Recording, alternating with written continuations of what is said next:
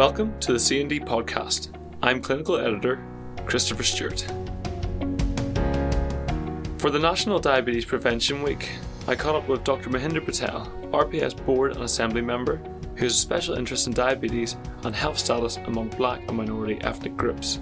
We discussed some startling diabetes statistics, what patients are at risk from type 2 diabetes, the symptoms that you may see in the community, and NHS England's diabetes prevention programme. Mahinder, how big is the sort of problem of type 2 diabetes within the UK? Type 2 diabetes is a huge problem. It's a growing problem, Chris. And I think it's worrying for everybody because of the various complications it can lead on to. So if you've got people, potentially there's 5 million people that are at high risk of developing type 2 diabetes. And as I've mentioned, type 2 diabetes is preventable, so this is something that we can do something about. Every year on an annual basis, 200,000 people are diagnosed with type 2 diabetes. So that's the scale of the problem that we're looking at. And with a growing obesity problem, then that is likely to increase further and further. So we need to manage this in more ways than one. Obviously, this is a huge problem across everywhere in the UK. So who is at risk? Who's most at risk, and what sort of risk factors are included with? So the people who are mostly at risk are people, particularly if there's some family history of diabetes, with heart disease, stroke, high blood pressure, people of minority ethnic group, particularly if they're of South Asian origin, African Caribbean origin, and men aged over 40. So those are the type of people that are at higher risk compared to the larger majority. With the advent of fast foods now freely available, then that has, and particularly within the younger audience group, within the second, third, and even fourth generation now, migrants, are resorting to a lot of these fast foods, and they don't realise the implication behind these fast foods because they're readily available. They think it's the place to be at times in terms of it's a cultural issue. It's a social place that they think, well, let's go to one of the, I'm not mentioning any names, but one of these fast places and have a burger or have some pizzas or things like that, really. So that, I think from that perspective, there has been an increase in their dietary habits of looking at foods that are not good for you because they've seen it as a thing to be popular with. And that has grown largely. So it has gone on to... There is a change in diet. So basically they have gone, as we've become more Western and more modern in their approach and their thinking and their wider outlook, then a lot of these places, it's a place for them to go and eat and socialise, and so therefore, and also they're becoming more affluent as well. So in terms of the not everybody, but there's greater access to some of these places because people are now more wealthier than they were 20, 30 years ago. What are the symptoms you want to look out for if you're working in a community pharmacy, which might indicate a patient has type 2 diabetes coming on? Yeah, so in terms of the symptoms, then you need to be careful that are they going to the bathroom frequently, more frequently than they did before, particularly during the night time, then that has to be reported. Have they got any blurred vision? Have they feeling tired, lethargic? Have they got any fatigue in them? Have they got any sore gums or blurry vision? If you're feeling thirsty, that becomes, you need to look out. That's a signal that you may need to get checked out. And if you're getting any weight loss, all those kinds of symptoms that you need to look out for, really. Also, if you've got some kinds of cuts and infections that are not healing very quickly, then perhaps you might want to think, well, just have a word and just see that these are something that you've noticed that's more common. Is that more likely to be worse on the likes of the feet and the peripherals? Yes, yes, particularly around toes and your arms and legs. But yeah, that particularly in hands and feet is key from that particular. And also if you get any tingling in your hands and feet as well, really. Let's say I'm working in a community pharmacy one day. A patient comes up and they said they've been going to the toilet more than they usually do and they're being quite thirsty. What should my next steps be? Yeah, so your next step would be, then I would want to refer you to the Healthier You program, which is through the doctor, your local doctor and the nurse. Go and get yourself checked out, and they will then look at your risk and assess your risk of type 2 diabetes, do a series of blood tests, monitoring your blood glucose levels, they do your blood pressure, they measure your weight, they measure your waist and circumference of your waist, and assess your risk. And then if they feel that you're at high risk, then put you into a program after that, which would be going through to their Healthy Foundations group, which is a series of support with trained people and expert professionals that would look at how to manage your diet individually according to what's best for you, and then and also your physical activity and how much exercise you're doing, because that's important.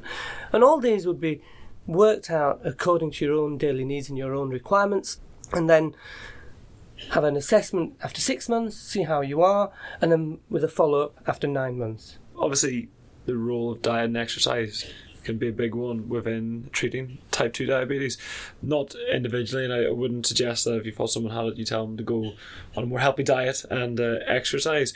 But if someone had been diagnosed, say through their GP or the groups you're discussing, and they've got diabetes and they're said, like, you need to keep a healthy diet, they've been given a diet plan, what advice would you sort of provide around diet and exercise? Is it just what suits the patient? You've got to work it around the patient and their lifestyle, really. It's not one size fits all, Chris, and I think we've got to be... you've got to fit it around the patient's lifestyle, and it's not one size fits all. Some people have different dietary requirements. Some people have different work routines. Some people have different exercise likenesses and tendencies that they may want to do. Some people may want to go for walks. Some people may want to go to the gym. Some people may want to do a jog. Some people may only eat twice a day, and how are you going to fit that in, and how is it working with your working life? So it's a program that would be tailored to individual requirements and needs and risks of developing type 2 diabetes. Recently there's been released the NHS Diabetes Prevention Programme. Can you tell me a bit more about that? It's the Healthier You programme, which is a national diabetes prevention programme in terms of type 2 diabetes, and we need to be careful that we identify it as type 2 because that is preventable, and it's a free programme for those who are at risk of developing type 2 diabetes. And it supports people to make positive changes to diet, weight and physical activity, and helping them to reduce their risk of developing type 2 diabetes. There's a Know Your Risk toolkit that's available as well that people can have a look at online at diabetes.org.uk. So this is something that you might tell the patient you can go check out your risk, or diabetes. Or you could do it in your pharmacy, and you could do it for them in the pharmacy. So maybe just take them a consultation in the computer. Yeah. And what is the benefit of sort of having them see their risk score? Do you think that would be like a wake up call, or just sort of something tangible for them? Well, I think it is then, because it's identifying early. This the whole benefit of this program is to identify early, and therefore we can prevent type 2 diabetes if you're at high risk of it developing. And by knowing their potential risk, it is working with that patient and giving them sufficient knowledge to feel that they should be making further steps in terms of getting themselves checked out. It may be that the family risk or having... It's not just about them. You've also got to realise that if there's any family history there, that they may not know that they are actually prone to having type 2 diabetes or at higher risk of developing type 2 diabetes. So it's important that they get checked out from that perspective as well, really. And so will that Healthier You programme work at reducing the risk of people who might have it, so like helping with diet and exercise and stuff like that, but it won't look at immediately sort of prescribing? No, it is there to prevent type 2 diabetes. If you're at high risk of developing type 2 diabetes, then it's managing those risks so that you are not in a position that you're going to get type 2 diabetes. But it's unlikely then these people who are at risk that they're going to have any of the symptoms we sort of discussed earlier. Well, that's interesting because they may already have those symptoms, in which case they need to be referred straight to the doctor.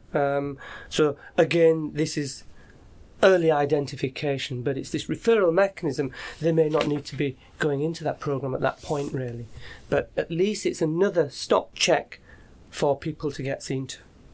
So why do you think type 2 diabetes is increasing? So type 2 diabetes is increasing because some people have very busy lifestyle. They don't have enough time to eat healthy, exercise properly. You just got to take us, for example, and there's lots of people like ourselves, so that's one issue. The other thing is that a British climate, it's not always attractive to go out and have a run and a jog because the weather may not permit it.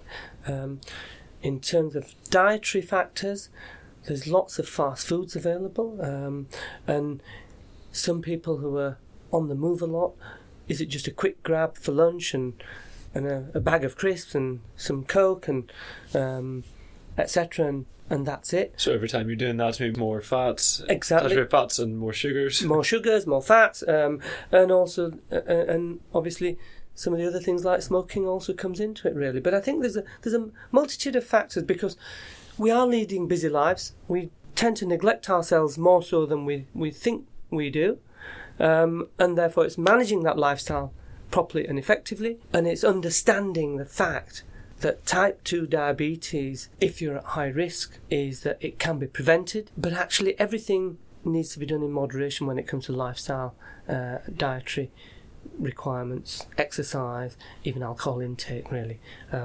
But it's how far you go. So social group education becomes a key part. Are some groups that are more prone sufficiently well informed to be able to take those steps?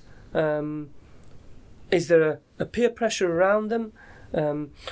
Are there an environment where healthy foods and healthy options are not quickly and readily available, whereas the fast foods are? Can they afford sometimes some of the healthy options? They can be more expensive. And sugar also becomes a key factor, really. And how do you see the role of community pharmacy in helping these patients who either have type 2 diabetes or are at higher risk? I mean, the pharmacy is absolutely key to adding in, particularly if they've been on to this programme for Healthier You for prevention of type 2 diabetes. They can support some of the dietary advice, the lifestyle advice. They can help with what constitutes exercise levels that are appropriate and reasonable and that are necessary to fit in with their plans that they've already had, so there would be an extra support to the programme that they've already been engaged with. But we are very good giving support and advice and signposting around healthy lifestyles, healthy diet, physical activity and exercise programmes. How would you like to see the role of the pharmacist improve? Yeah, I would say that they need to be in touch with their patients more, and patients then bring in their family, so therefore they'd have a greater insight into potentially who else could be at risk, and it's just advising them that one person could then pass that message on to the family. I think with the way the pharmacist's role is advancing, is engaging with communities, and perhaps even looking at going to local community centres and conveying the message around the risk of developing type 2 diabetes and what it can do, and sharing that wider. So I think from a health promotion perspective, and also some of the things that they can do in terms of maintaining a healthy lifestyle. What are the sort of consequences of unmanaged type 2 diabetes? Because it's a serious condition that can lead to some really devastating complications, and these include things like sight loss and stroke and kidney failure. Diabetes is one of the leading causes of preventable sight loss and the most common cause of lower limb amputation in the UK, really. So these are things that you really need to be watching out for, so it can be very, very serious. That was Dr. Mahinder Patel discussing type 2 diabetes and NHS England's Diabetes Prevention Programme. If you enjoyed this podcast, subscribe on iTunes or your preferred Android app. I'm Christopher Stewart. Thanks for listening.